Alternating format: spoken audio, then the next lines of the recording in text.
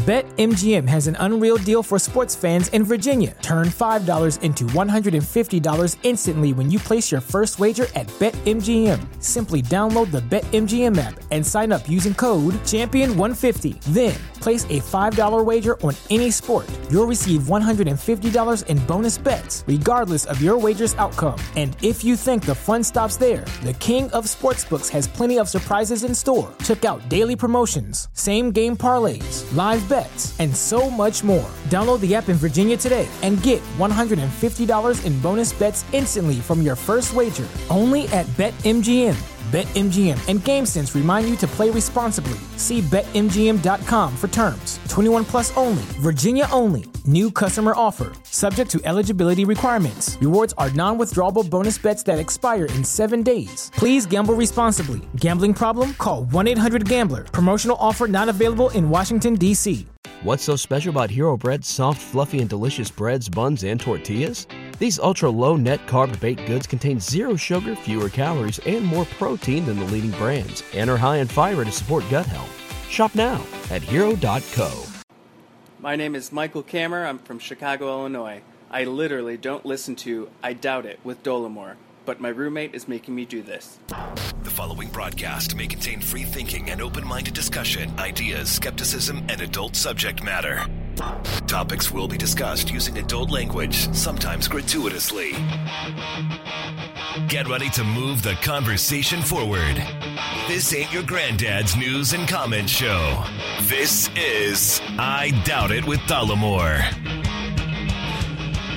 All right. Thank you for joining us, and welcome to episode 316 of I Doubt It with Dollamore. I am your host, Jesse Dollamore, and sitting across from me, all co-hosty and such, Brittany Page. We got an interesting letter to the P.O. box. Oh, the grandma birthday letter. The grandma. Well, there was cash inside. Uh-huh. And I haven't had cash sent to me for who knows. You know, when the grandma used to stuff the old cash in a greeting card. Oh, is that what grandparents do? That's right. Yeah. Wah, wah, wah. That didn't last long for me. I wasn't favorited. Is it because of the political arguments? No, I'm kidding. Okay. Weren't the favorite. But we did. We received a joint birthday letter from a listener. Yep. Sent to the P.O. box. Mm-hmm. Hey, Jesse. The P.O. box that we had to establish because of death threats. Exactly. So it's the death P.O. box. Which will also come into play later in the letter. It doesn't have a death threat, but we'll get to that. Wow. Hey, Jesse. Hey, Brittany. Happy birthday to both of you. I apologize that this won't reach you on your birthdays. Sorry. You two do great work. I would have sent cookies, but you quite rightly said you wouldn't eat them after the trip to California. So instead, I'll give you my favorite easy recipe for peanut butter cookies. I hope you aren't allergic. And then there's a recipe, written recipe, that we're not going to read because it might be like a secret family recipe. We don't want to share the biz. Okay. All over the street. I guess. Yeah. And then he says, P.S. I hope you accept cash donations to the show. Sincerely, Conrad from Kansas. Wow. I don't know what just happened there. Well, they are bordering states. Okay. Yeah. That's good. So thank you, Conrad. Yeah, so we got a cash donation, and he's correct that if he would have sent cookies, we would not have eaten them. Well, it sounds dickish, but just imagine. I mean, the reason we got the goddamn P.O. box in the first place is because of literal death threats. Uh-huh. Because people on YouTube are goddamn crazy. Yes. And so we got a P.O. box. Yeah. And anyone could be posing as Conrad from Kansas. Well, that's right. Someone could pose as a fan of the show, mail us cookies that they, at the very least, just like rub their dick on. I mean, the worst, it could be something in there that's fatal. A dick rubbed cookie's not fatal, Brittany. It's just real gross. Yeah, it's still not it's not a good time, right? Or it could be like the pie from The Help, Yeah. Made with special ingredients. That I think that could be fatal. Mm-hmm. Yeah. Not good. No. So we don't want that to happen. So, but we've had foodstuffs sent to us before, but just via like Amazon and also sealed. And it's from the manufacturer. Yes. So unless the person happens to work at the manufacturing facility and's doing some surreptitious dick rubbing, it's unlikely. Yeah. Yeah. Yeah. But we do enjoy going to the P.O. box and finding a little treat there because most of the time it's just advertisements from Chase. That's right. And a company I used to have with with my best friend years ago that all of a sudden I'm getting mail for now. Yeah. Which is fucking bizarre. Well, they follow you. They track you. It's a little creepy. It really is creepy. Yeah. This was not quite 15 years ago, but a long time ago. Uh-huh. And the name of the company is Getting the Mail, care of Jesse Dollamore. To the P.O. box. To the P.O. box, yeah, which is no connection. The P.O. box only has a connection to this show. Right. To this program. We've never used it for anything else. Nope. Just for avoiding death threats. Yeah, well, that's right. That's right. It serves a very important purpose. Yeah. People are always surprised to learn that, I think, but... Well, it's because they know me and they're like, he's not that hateable. Well, and I know he's a hateable guy, but he's not death threat hateable. I also feel bad because I get added on Facebook, and I do add fans of the show on Facebook because my Facebook, I don't really... You hear that, everybody? I don't really use my Facebook for posting a lot of personal things. It's more news, articles and shit, yeah. Psychology stuff. So... Increasing the quotient of intelligence across the globe. Well... Brittany Page. Let's not go that far, but I have to... There's no method to figure out if someone is a murderer or a normal person. Right. So it's kind of scary, so I try to if someone friend requests me, I've over the course of the last year, I recently added a whole bunch of people. I think I probably had 400 Facebook friends before, and now I've got about 2,000. It's because I do, for the most part, accept them. But if you've got your Facebook page on lock, it's all locked down. I can't see how many friends you have. If you only have like a picture of flowers as your profile picture. That's murderer. Boop. Yeah, you're murderer. You just get to follow me, quote unquote. Yeah. So I reject that one. But we're way off the rails here, but there's been times where I've accepted friend requests and I don't really make it a habit of deleting or blocking people.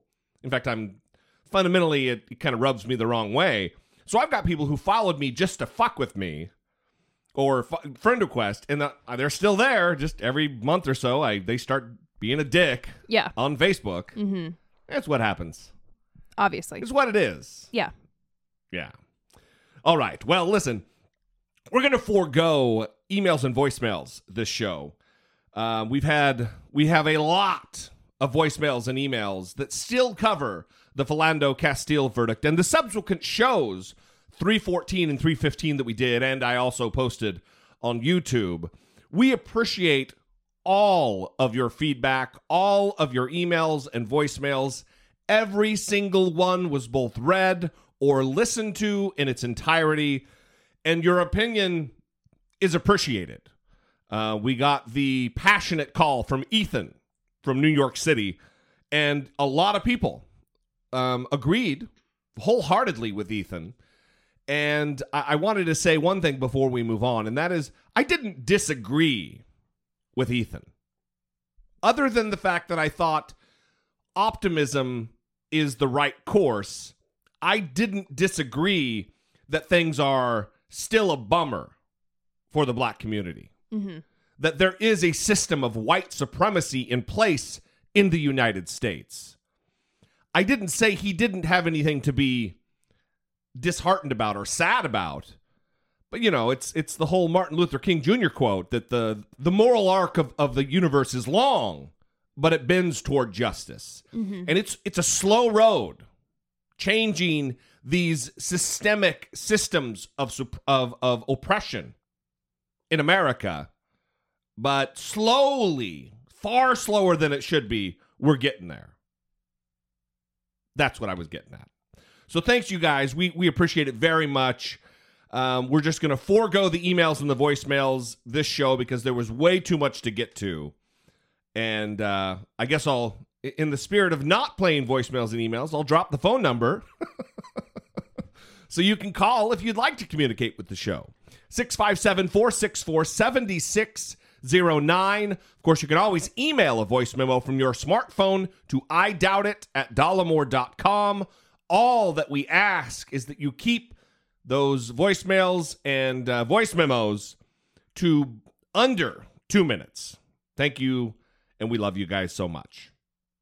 Support for I Doubt It with Dollamore comes from generous, engaged, intelligent, and good-looking listeners like you by way of Patreon. Your support on Patreon for as little as $1 a month helps keep the show going and move the conversation forward one podcast at a time. If you would like to join the ever-growing family of supporters, please visit patreon.com/I Doubt It with Dollamore. Now, these are real names that I'm about to read. Oh, yeah, I forgot about this. Okay. Janine. Well, that's a real name. Becca's dad. And astronaut Mike Dexter. Astronaut Mike Dexter. Mm-hmm. Wow, well, we have an astronaut supporter of the show. Pretty impressive. Yeah. For those who don't get the reference, 30 Rock. Yeah, the show 30 Rock. Yeah. And when we looked up the address of this particular character, because we're going to be sending stickers, yeah, the address is 30 Rockefeller Center. Yeah. New York, New York. Yeah. So astronaut Mike Dexter's not getting stickers because I'm not mailing the stickers to 30 Rock in New York. Yeah. That's like sending stickers to Santa Claus North Pole and expecting someone to get them. Yeah. You could write care of Liz Lemon. So anyway, thanks you guys for your support very much. We appreciate it. And it is moving us closer and closer toward our 3rd episode per week. That is awesome.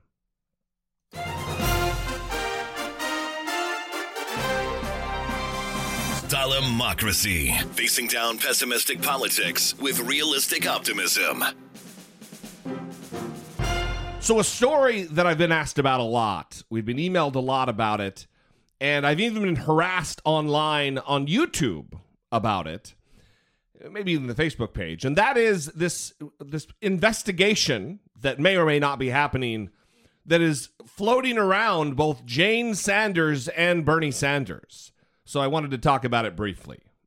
Jane Sanders, the wife of Senator Bernie Sanders, is under federal investigation for possible fraud. Investigators are looking into claims that Jane Sanders misrepresented donor numbers to get a loan for the now closed Burlington College.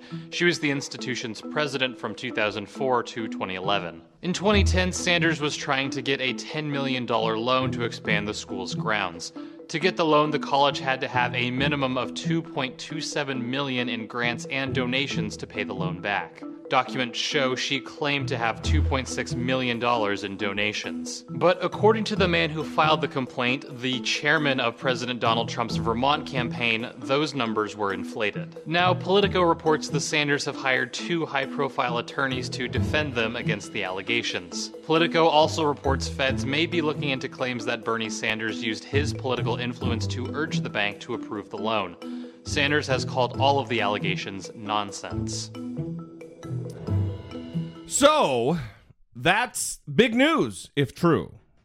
And I would say this, it does give me pause that it's Donald Trump's, the chair of his Vermont campaign, who raised the suspicions with what would seem to me to be confidential information. How would he have the information of how much they had in donations in the fund and how much they didn't have? Mm-hmm. I mean, Vermont's a small state.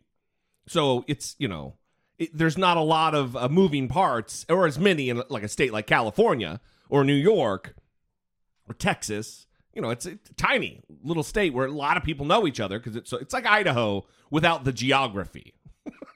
Yeah. And that gives me a little pause because it might just be my bias. It might just be my prejudice against Donald Trump and his organization. But it seems to me that dirty politics out of that particular campaign would be far more prevalent, even lending themselves toward fraud, doing things that are unethical, like sparking investigations that wouldn't normally happen. So on Tuesday, Bernie Sanders responded to these allegations on Aaron Burnett's show. Senator, before we go, just one other question. We understand your wife has hired a lawyer to represent her in a possible probe into a land deal that fell apart. This was back when she was president of Burlington College. No, of course, it was not in your when state. she was. Let me say a word on that. You know. Yeah. Well, I just want to ask you: do you know she's under FBI investigation? Excuse me. My wife is about the most. I'm going to stop there. It's not a good look for Bernie Sanders when he's cutting her off. Excuse me. That's very Trump-esque, if you ask me. It's strange, and it's out of character for him as well, I think, because she's just trying to finish her question, and it's obvious that he maybe is feeling a little sensitive to being asked about this issue. Yeah. For me, though, not a good look. Honest person I know. When she came to that college, it was failing financially and academically. When she left it, it was in better shape than it ever been. 5 years later, just at the moment, coincidentally, no doubt, when I am a candidate for President of the United States, Donald Trump's campaign manager, a vice chairman of the Republican Party in Vermont, launched this investigation. So all that I will tell you now, Aaron, it is a sad state of affairs in America, not only when we have, politicians being destroyed, when there are attacks against elected officials, when you go after your wife, people's wives, that is pretty pathetic.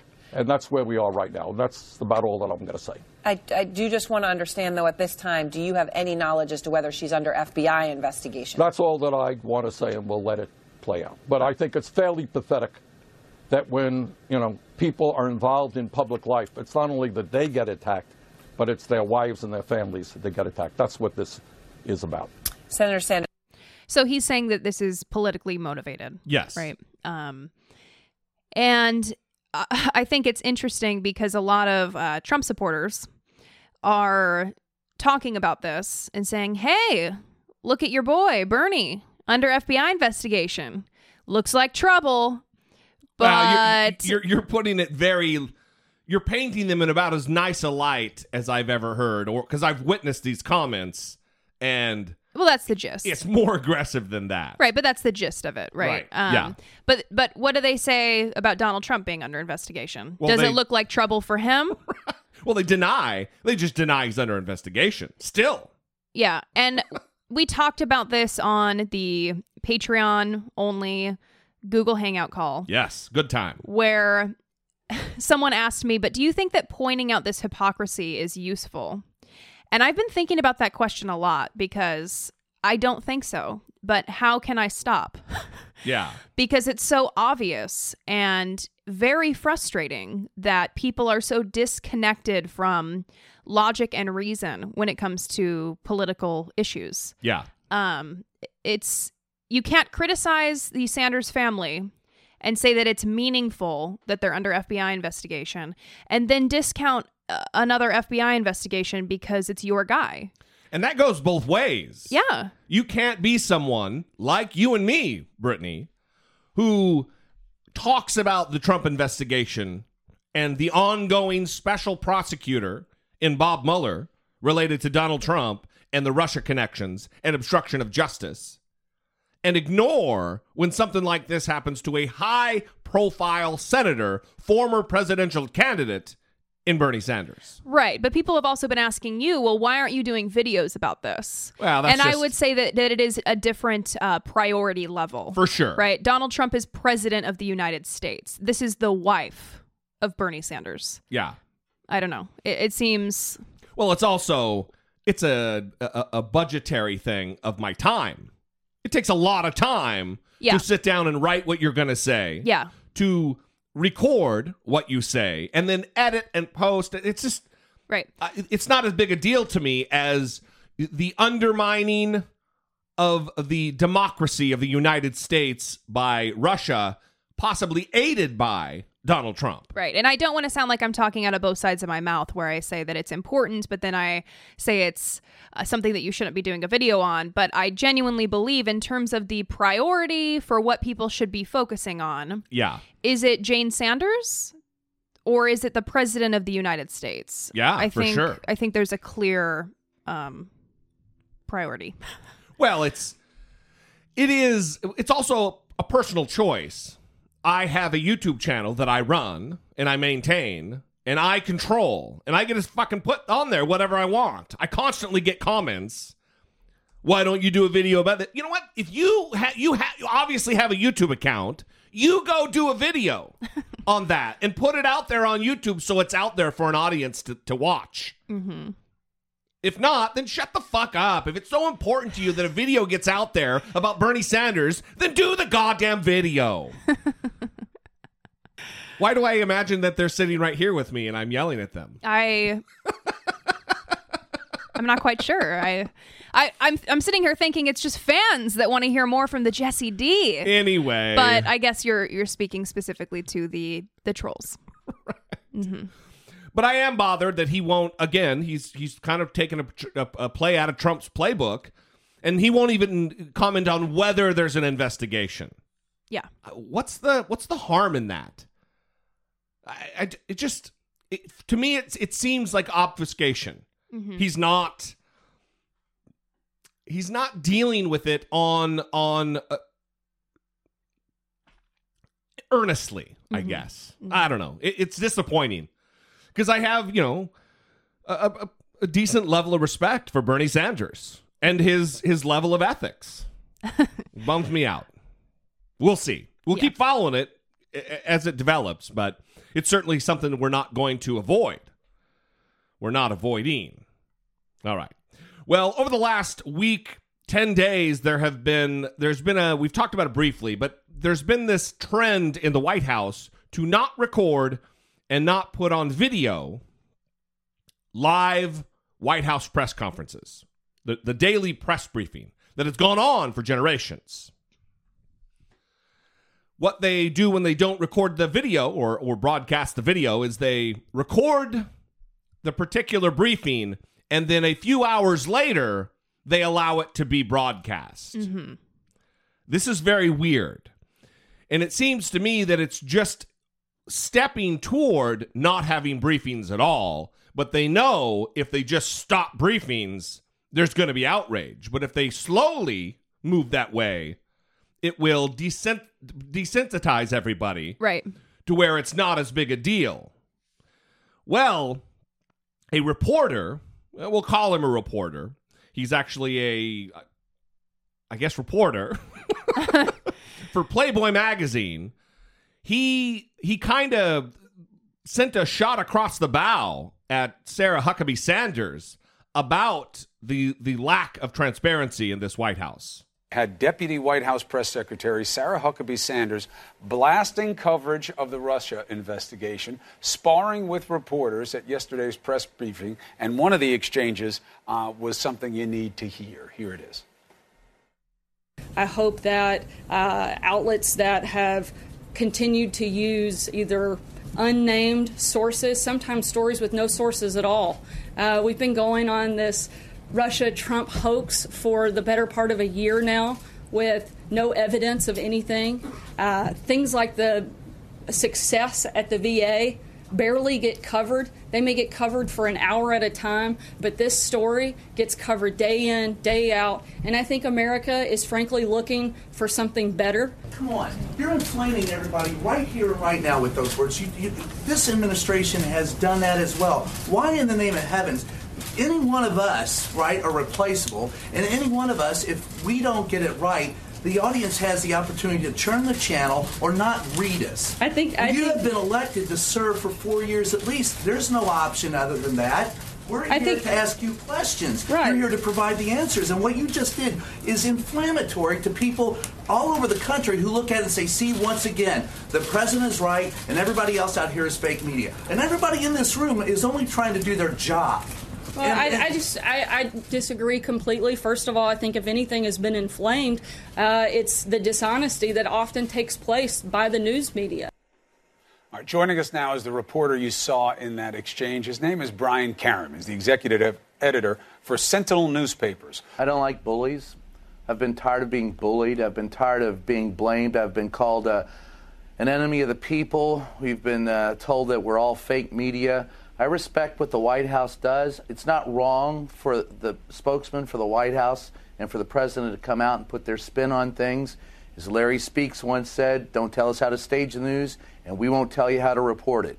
But at the end of the day, I've been browbeaten for 6 months and told I'm the enemy, and to be quite honest, it's not accurate, and I think it's driving a wedge between us and the public, and I think it's undermining the Fourth Estate. I think it's very detrimental to the Constitution and the foundation of the Republic, and those people in that room are merely trying, as I said to Sarah, trying to do their job.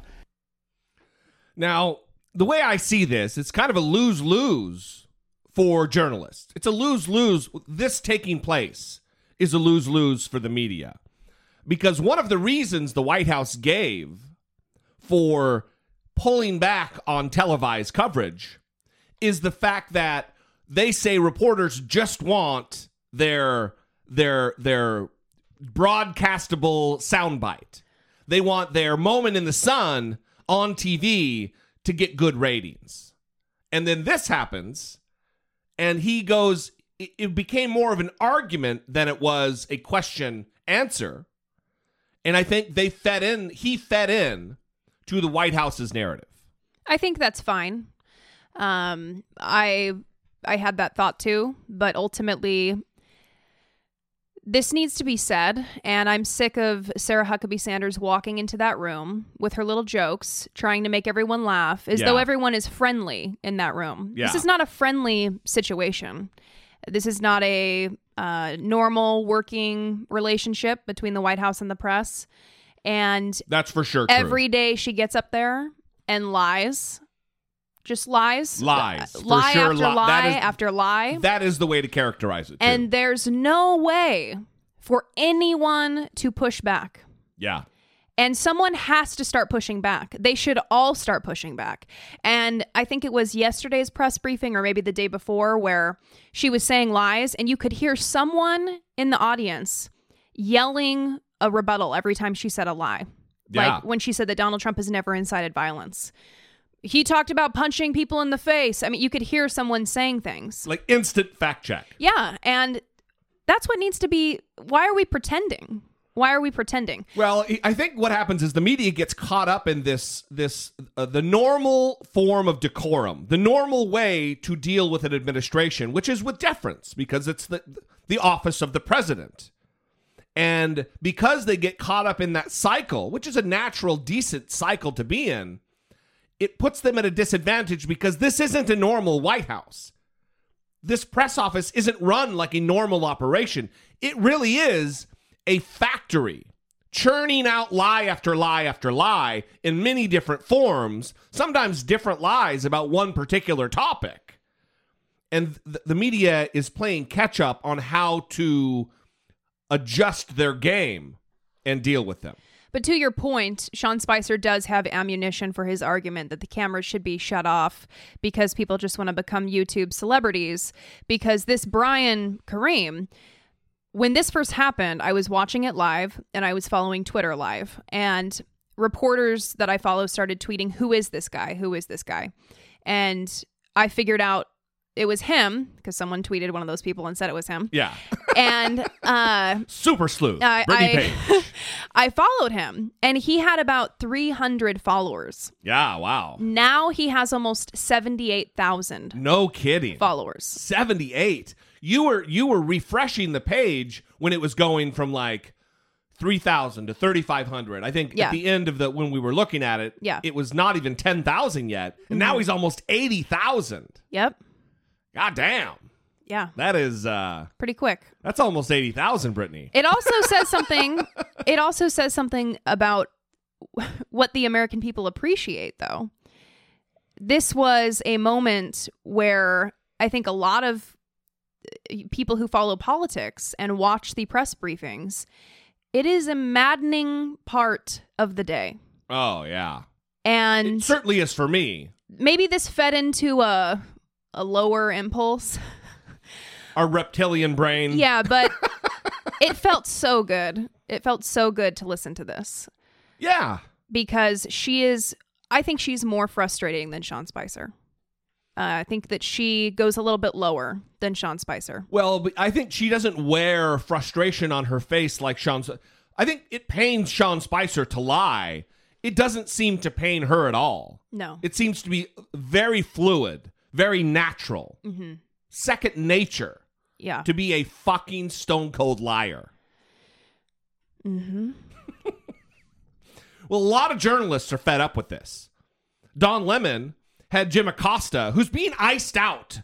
Jim Acosta is the White House correspondent for CNN. They don't take questions from him. They do not take questions from Jim Acosta. He has to scream and yell and try to get someone to their attention to answer a question because they are boxing out CNN. Yeah. Fox News gets their question. MSNBC even gets their question. But CNN, all that tells me is CNN, they're getting the job done. They take these Skype calls from people that basically have Make America Great Again hats on. Right. That are in their parents' basement. I mean, the connection is terrible. The Wi-Fi is not working. It's embarrassing, the people that they take questions from. It really is embarrassing. Someone literally prefaced their question with, I'm not going to ask about the tweets. I'm going to ask something about making America great again. I mean, they literally used the slogan. That is what he said. And so they're not taking questions from people who are actually going to be critical. They're taking questions from fanboys through a Skype connection. Yeah. It's pretty amazing. Well, like I said, this is Don Lemon, and he has Jim Acosta on, and the tension, the frustration is what I mean to say. The frustration is very recognizable, palpable. I am surprised, and quite honestly, that more people aren't outraged. And I am surprised that the White House Correspondents' Press Association has not taken a harder stance on this. And I am surprised that everyone sitting in that room, that you're the only one standing out there on a limb saying this is not right. My friend April Ryan did chime in today and say that was a legitimate April's going to come in, and I'm going to bring her in. But let me say this, Don, Jim. I think it's a great question. Here's what I want to say. If I'm a member of the White House press corps, and Fox News asks a question and Sean Spicer doesn't answer, then I'm going to ask the same question. And if they don't answer that question at CNN, then I would expect NBC and CBS and ABC and the AP and everybody else to ask the question, especially the one about why aren't the cameras rolling over and over and over again until you get an answer or until they're fed up with and of not answering. But I think the camera...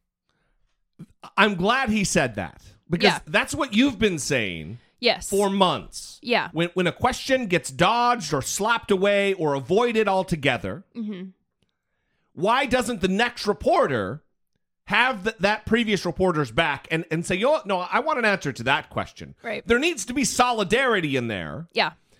And largely right now there is, but I think it needs to be very entrenched in a pattern of behavior that the White House knows you're not going to be able to avoid answering the tough questions. And it's not as though you're going to miss out on some amazing information. These press briefings are largely pointless. They are maddening. You don't hear anything new. You don't get any beneficial information. So, I mean, it's not like you're going to miss the opportunity to ask a question that's going to change the game. Yeah.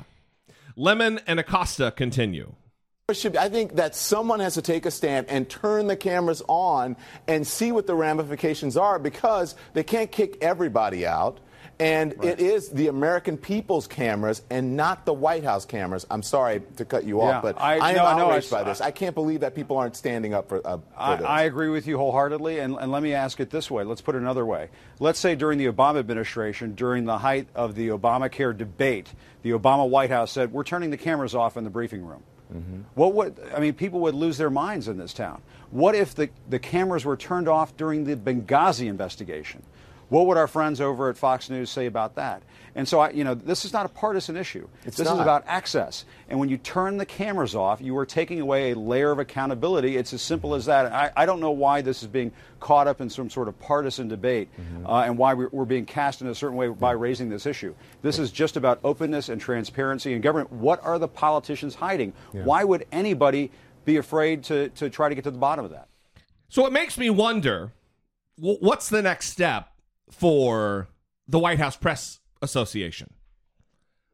Why are they allowing this to happen? There's got to be some kind of solution or active resistance that they can go through to get the coverage out right away. Right. Well, people have been kind of pushing for reporters to just take out their own phone and start putting it on Facebook Live. Oh, yeah. Or recording That's it. an awesome idea. Or recording it with their phone and then putting it up later or whatever. Yeah. But everyone now has a camera in That's their right. pocket. You have a television studio in your goddamn pocket. Yeah. So. And it's lit for TV. Show us. Yes. You're in there. Take out your phone. Get kicked out. What, are they going to kick everyone out? I mean, we're already headed for this anyway. Let's just do it. We'll have it be revolt. Have it be a spectacle. Because it raises the level of the conversation to a national one. Right. Right now, it's only like news files. People like us who are into it. Yeah. And people who listen to our show. Mm-hmm. But there needs to be direct, resistant action. Yeah. And what's unfortunate is the press is more powerful together. But you have this favoritism for Fox News. And Fox News encouraging the hatred and animosity. Largely, yes. Toward the mainstream media. And Jake Tapper, who we talk about a lot, J-Tap, on CNN. J-Tap. He was critical of the Obama administration, and we've talked about this a lot, on transparency issues, things like that. Well, he was also critical of the administration when they treated Fox reporters unfairly. And there were moments of this happening. Yeah. And he would come to their defense and say that it wasn't right. But then you have Sean Hannity, who had a little graphic up on his show the other day of a headstone with CNN, like they're dead. Right. And what the hell? So Jake Tapper defends Fox News when a Democratic president is in charge. And you do this when your guy's in charge? Right. Well, I'm sure they took the cover that he provided during the Obama administration, but they're not going to return the favor. There's no reciprocation whatsoever. It's very disappointing. Well, would you expect them to act honorably? There's only maybe 5 solid journalists over there at Fox News that are notable. Well, just because I'm not surprised doesn't mean that I am not disappointed. Yeah. That's a great distinction. Mm-hmm. So, in light of all this, battling with the media, battling with the free press, the constitutionally protected free press, Donald Trump yesterday morning woke up and started attacking with vile, disgusting personal attacks against Morning Joe Scarborough and Mika Brzezinski. We want to read you a statement just made by the President of the United States, and we want to warn you about its context and content because it's cruel in very unusual words from a President of the United States, and he's commenting on media figures here. I'm just going to read it to you. He goes, "I heard poorly rated Morning Joe speaks badly of me, don't watch anymore. Then how come low IQ Crazy Mika along with Psycho Joe came to Mar-a-Lago 3 nights in a row around New Year's Eve and insisted on joining me? She was bleeding badly from a facelift. I said no." We've heard worse from him, and he still won the presidency as voters made a choice that between his opponent and him, they preferred him. And whenever you have a president win election doing whatever it is they did, they always figure that it worked, and so they're going to keep doing what works until it's proven that it doesn't work. Does it help him govern? No. Does it help him work with Democrats at some point? No. But I don't think that what we've seen from him indicates that that's really what he's interested in doing. I don't think that, given the tribal nature of our politics, that's what either of the parties are interested in doing. I would push back on that. Well, not even push back. I would add to that not only does it not help him work with Democrats, I think that it broadens the divide between him and Republicans. He's a harder character to work with because after this happened, these disgusting, what are turning out to be just lies. That's fucking libel. Those are slanderous comments. But now, Republicans even are coming out and in that very lazy, non-committal kind of way are taking issue with the tweets. Here's Speaker of the House, Paul Ryan.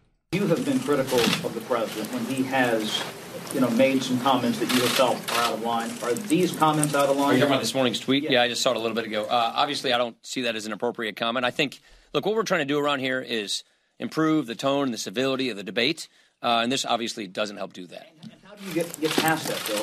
I mean, you said very strong things on the campaign trail. Like I said, we're doing our jobs. Look at what we're doing today. We're keeping promises. We're bringing Kate's Law to the floor, and we're doing sanctuary cities today, just today. Yesterday we did medical liability reform. So we're going to walk and chew gum at the same time. That means what our constituents care about, are we solving their problems? Are we doing what we said we would do when we campaigned and asked for this opportunity to serve? He doesn't care. Yeah, that's not a statement condemning the tweet. No, all of these reactions from Republican senators have been the same thing. Even Lindsey Graham, which was maybe the harshest, he just tweeted something like, those tweets are beneath the office. But yeah, I mean, you need to condemn him. It's indifference almost. They're apathetic. I don't know. It's happening so much, right, that they just are used to issuing these vague statements of disapproval, and then that's it. Well, that can't be it. It's not enough. You keep doing it. You keep saying, yeah, well, it's, that's just, I guess, what's happening. Well, here's a Republican that actually did have something to say negative about it and condemn in the harshest words. When I first saw the tweet this morning, I was frankly disgusted. I thought to myself, this dude has got such a fixation with women and blood. What is wrong with him? And then you remember that this dude, this disgusting dude, is the president of the United States. And you realize just how much he is diminishing the presidency of the United States. You realize that what he is doing is not just acting for Donald Trump. He's acting for all of us. He's acting for our president. And he is embarrassing. He is shameful. He is disgusting. And I'll say this about Republicans. I'm really tired of hearing words like disappointed, like disturbed, like I'm bothered, like I wish he wouldn't do it. It's time that somebody looks at the camera and looks at him and calls him up and says, listen, you crazy lunatic 70-year-old man, baby, stop it. You are now the president of the United States, the commander-in-chief, and you need to stop acting like a mean girl because we just won't take it. We won't vote with you. We won't work with you. I can't start talking about tax reform. I can't start talking about healthcare reform because I can't get past the fact that we have a president who lacks the sufficient character. We have a president who is mean. We have a president who is nasty. We have a president who is immature, unstable, and just acts like a crazy person with anybody who attacks him because he's got thin skin and he is never going to pivot. And anybody around him, whether it's his daughter, his chief of staff, his wife, who I remind you had said her signature issue was going to be fighting against online bullying, or any Republican on the Hill, stop enabling him. Confront this and confront this hard, or it will never stop, and it will embarrass all of us. It will take the presidency low, low, low. So I think the most concerning thing for me is how much support he still gets for these comments, right? Yeah. Anna Navarro is still an outlier in terms of this reaction. And it's funny what she said, right? It's funny, haha. But it's also pretty factual. Very, very, very poignant. This is a 71-year-old man who is the president of the United States. I mean, how many times do we have to say this? And I'm seeing people react to these tweets with little ha-ha reactions on Facebook. The last time I saw the tweet, I can't see it anymore because I reported it on Twitter. So did I. It had like 50,000 likes and 17,000 retweets or something. Yeah. These are people that think this is funny. And it's the same people who, whenever they show those campaign videos of Donald Trump saying, I'd like to punch him in the face, I just watch the reactions of the audience members. Oh, and they love it. Yeah, these people that are like elderly laughing. Again, this is a 71-year-old man who aspired to be president of the United States, who's tweeting about a woman getting a facelift and blood coming from her while he's in the White House. Right. I honestly, I typed things out yesterday to post on social media, and I just couldn't do it. I started feeling very sad at the state of things, that people think this is funny, that people are encouraging his behavior, that Kellyanne Conway is on Fox and Friends saying that he hits back. Yeah. I don't understand what's happening, because a grown man that is the president of the United States, this should not be something that we accept. Well, imagine if German Chancellor Angela Merkel was to tweet constantly about how some dude was bleeding from his bald head after he got his plugs put in. We wouldn't take that woman seriously. Yeah. She would be an international joke. Yes. And that is exactly what Donald Trump is. Our standing in the world right now has greatly diminished because he is president. There are only 2 nations on earth that think more highly of the United States as a result of his election. And that is Israel, because they're always on board with Republican administrations. And Russia. Of fucking course, Russia. Well, let's bring this full circle. And let's bring back into the picture Sarah Huckabee Sanders. And she was asked, of course she was asked about this, during a shockingly televised press briefing yesterday. And she said, again, this is more evidence of her being able to lie with criminal precision. Lie with a straight face. I think I've been pretty clear that when the president gets hit, he's going to hit back harder, which is what he did here today. Doesn't he have to meet a higher standard than cable news anchors, Sarah? Doesn't he have to meet a higher standard than cable news anchors? Look, I don't think you can expect someone to be personally attacked day after day, minute by minute, and sit back. Look, the American people elected a fighter. They didn't elect somebody to sit back and do nothing. They knew what they were getting when they voted for Donald Trump, and he won overwhelmingly. She doesn't think that you can expect someone to just sit there when they're attacked day after day, minute after minute. Do you mean like President Barack Obama did in the face of scurrilous, racist lies that he wasn't even an American, that he was born in Kenya, propagated by Donald Trump? You mean like that? When President Obama took the high road day after day, month after month, not attacking, not tweeting like a fucking child. She does make a point that is inarguable, though, which is that people knew what they were voting for. Right. And I think that this is what upsets me so much, is the people that think this is funny, and that laughed at it during the campaign, and that still think it's funny, and it's really embarrassing for this country. I do think, or maybe it's just my hope, that there are people who really hoped that he would flip the switch and become presidential, because there was some talk of that during the campaign. It would be so easy. He'll be so presidential, you're going to be bored. And I think that there's got to be a slice of his electorate, of his base, that are just like, God damn, dude, come on. Get on with the business. Build your fucking hate wall. Repeal Obamacare. Do all the things, the shitty things you promised you would do. And stop tweeting basic cable news hosts. He is, just by virtue of his office, elevating their station by tweeting them and tweeting about them.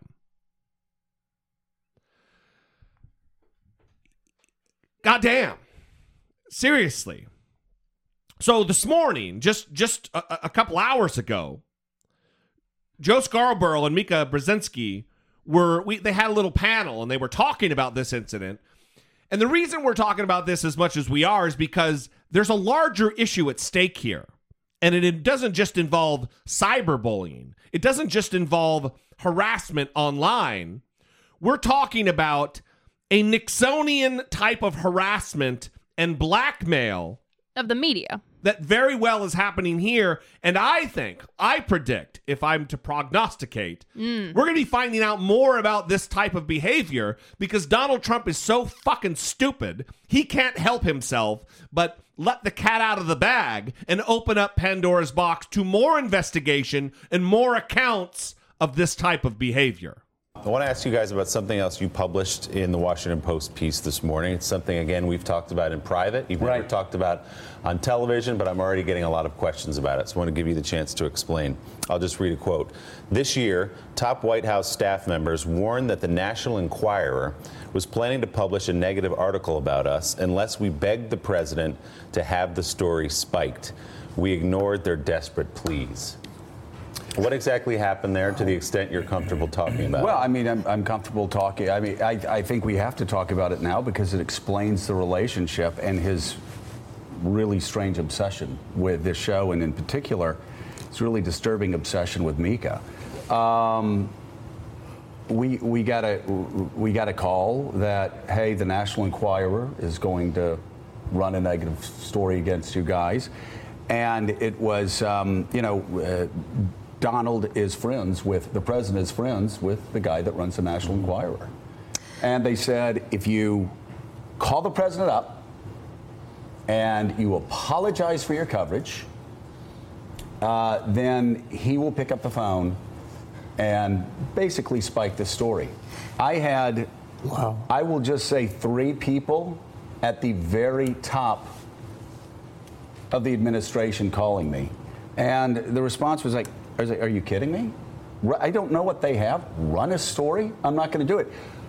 The calls kept coming and kept coming, and they were like, call. You need to call. Please call. So, come on, Joe, just pick up the phone and call him. It's blackmail. And let me explain what they were threatening.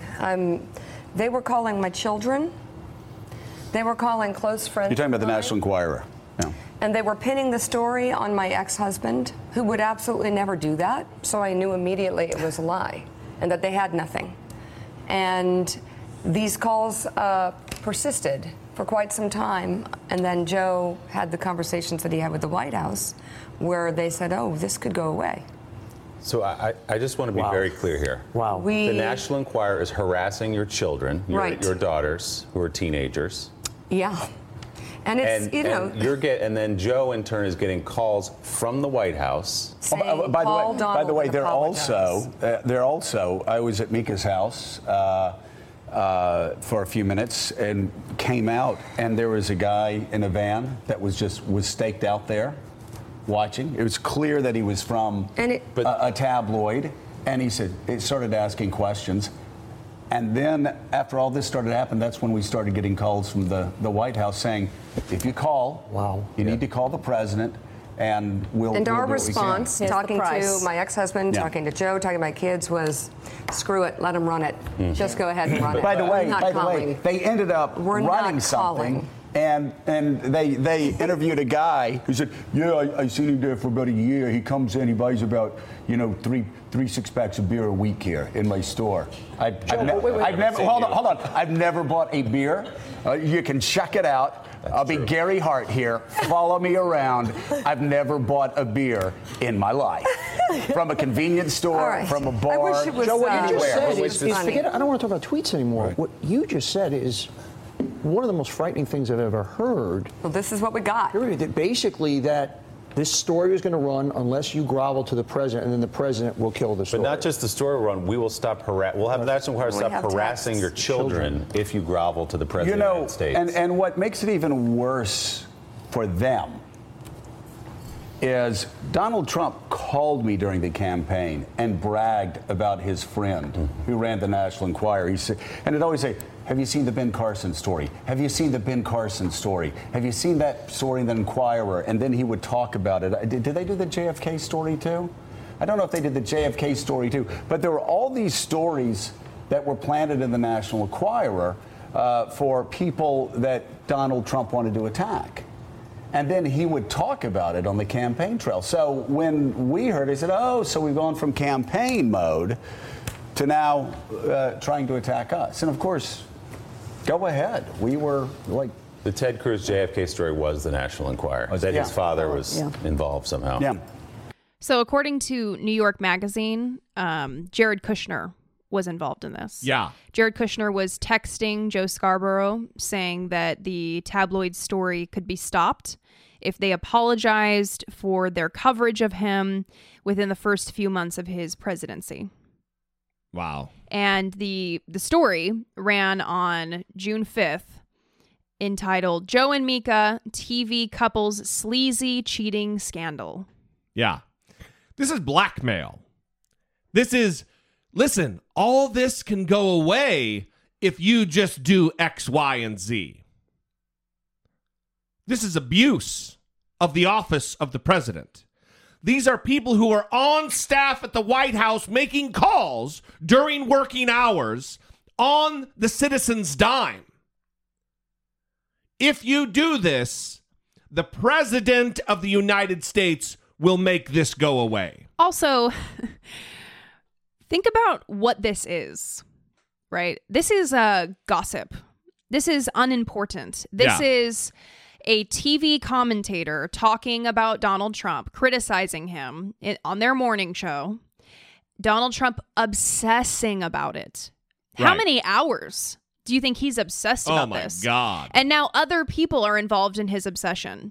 Jared Kushner, who's supposed to be doing something useful. He's secretary of everything. Is taking the time to text a political commentator to threaten them with a tabloid story. He's the president. Yes. There's nothing more important that is going on. It's all about him. He needs to protect himself.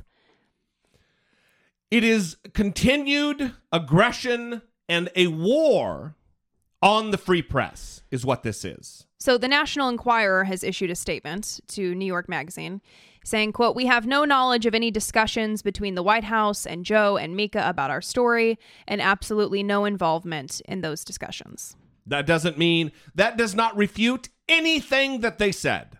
And whose word are you going to take for this?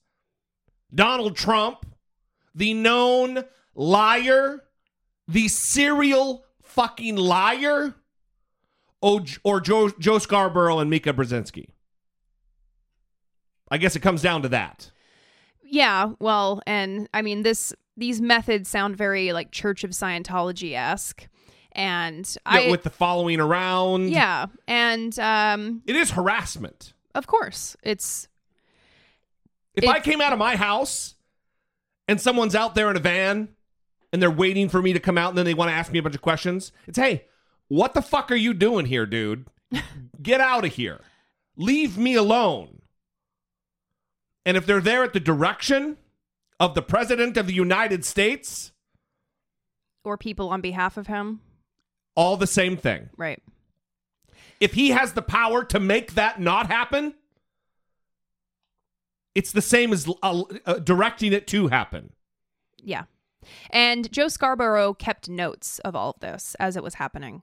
Very Comey-esque. Yeah, similar to Comey. So it's not as though he's making this up now. In fact, he told people, executives at MSNBC, I believe, and kind of kept other people apprised of the situation. Yeah. In addition to the notes, so that he would have backup, right? Because he knows who he's dealing with. But contemporaneous corroboration. Yeah. So people are saying that this was a distraction from a larger issue, which is related to voter suppression. So the Washington Post is running this article. President Trump's Election Integrity Commission is asking all 50 states to turn over all publicly available voter registration data, including highly sensitive information about voters' political affiliation, social security numbers, criminal history, and military status. Voting rights groups immediately pushed state governors to reject the request, saying it would put a massive trove of information in the hands of people who could not be trusted with it. The request was initiated by Commission co-chair Chris Kobach, the Secretary of State in Kansas, and a fervent believer that voter fraud is widespread, despite decades of evidence to the contrary. Decades of scientific research that it didn't happen. In Kansas, this guy championed the use of Crosscheck, which is a multi-state database of voter registration information that authorities use to check whether voters are registered in 2 states. The system works primarily by matching voters' names and dates of birth. If the same name and date of birth show up in voters' 2 states, the system flags them as possible double registrations. Which, by the way, isn't illegal.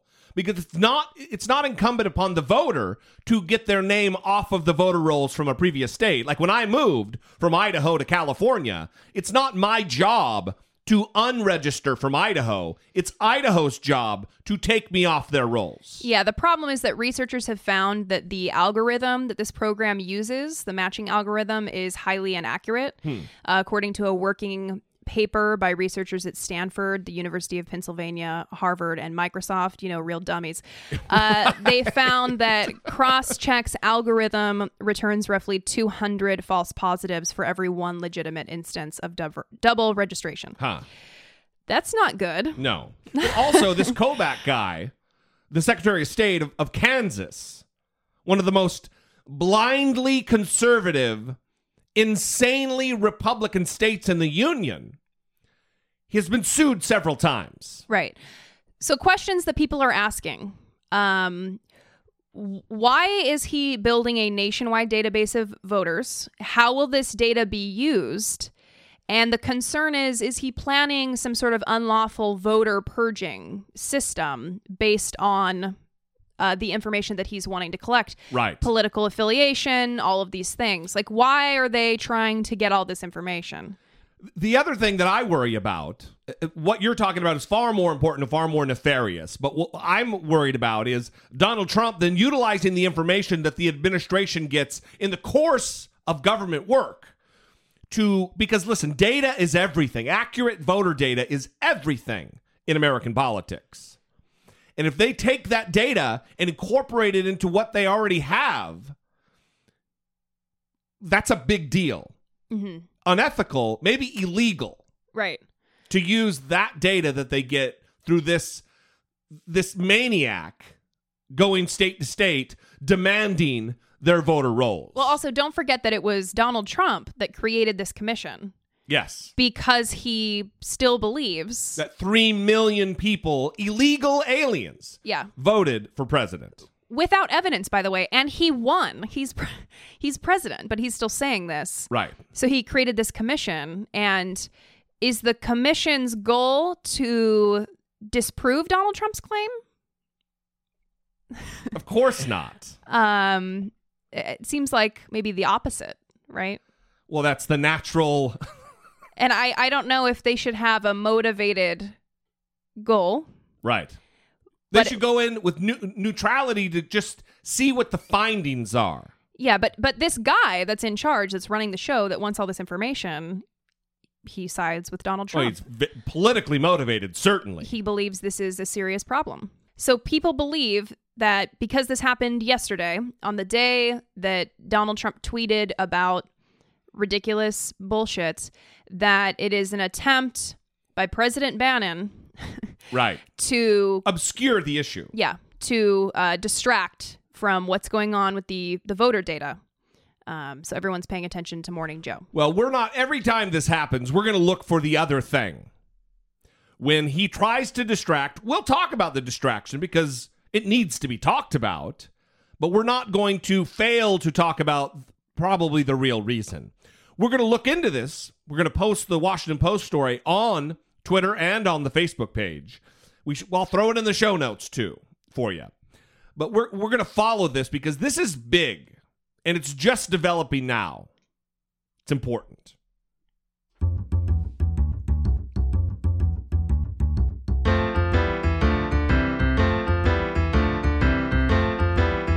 It's the asshole of today.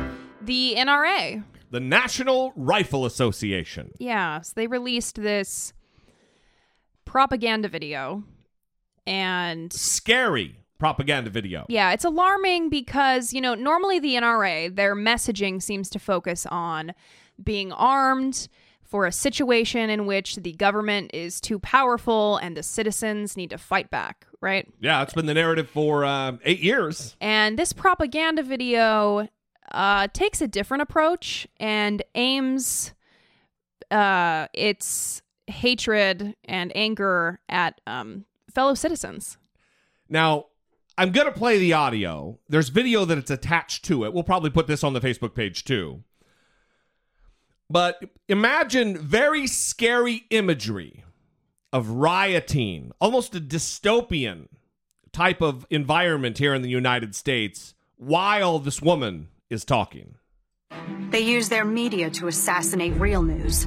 They use their schools to teach children that their president is another Hitler. They use their movie stars and singers and comedy shows and award shows to repeat their narrative over and over again. And then they use their ex-president to endorse the resistance, all to make them march, make them protest, make them scream racism and sexism and xenophobia and homophobia, to smash windows, burn cars, shut down interstates and airports, bully and terrorize the law-abiding, until the only option left is for the police to do their jobs and stop the madness. And when that happens, they'll use it as an excuse for their outrage.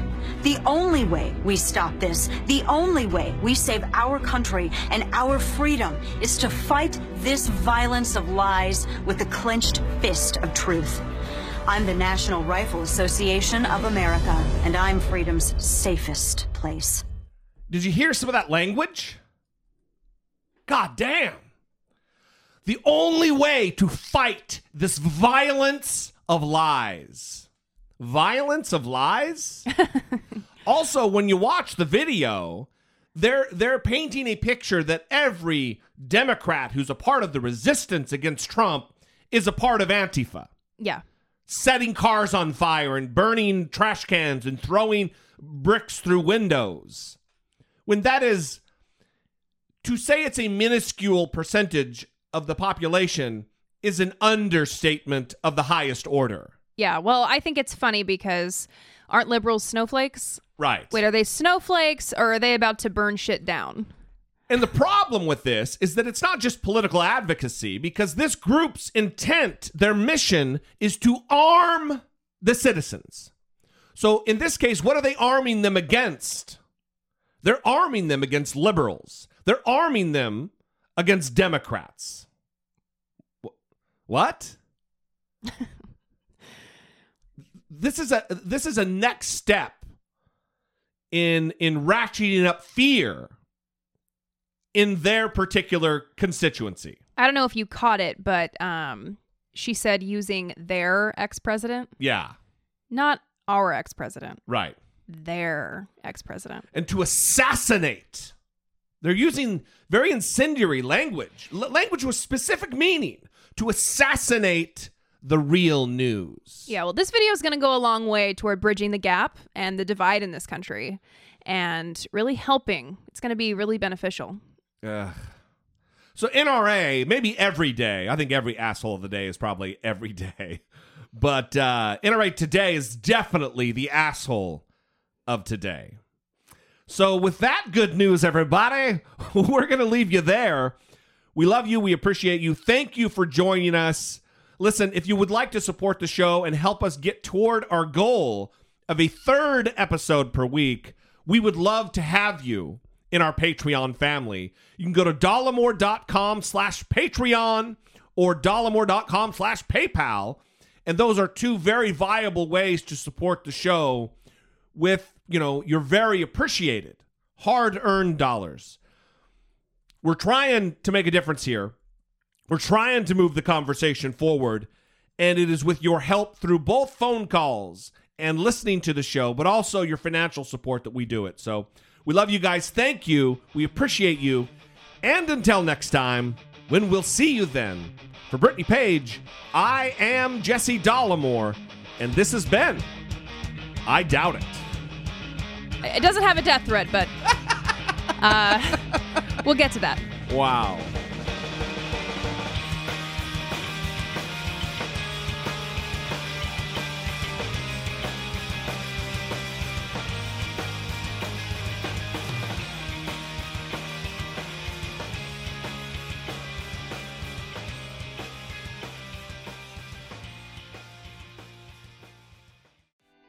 What's so special about Hero Bread's soft, fluffy, and delicious breads, buns, and tortillas? Hero Bread serves up 0 to 1 grams of net carbs, 5 to 11 grams of protein, and high fiber in every delicious serving. Made with natural ingredients, Hero Bread supports gut health, promotes weight management, and helps maintain blood sugar. Hero also drops other limited edition ultra-low net carb goodies like rich flaky croissants and buttery brioche slider rolls. Head to hero.co to shop today.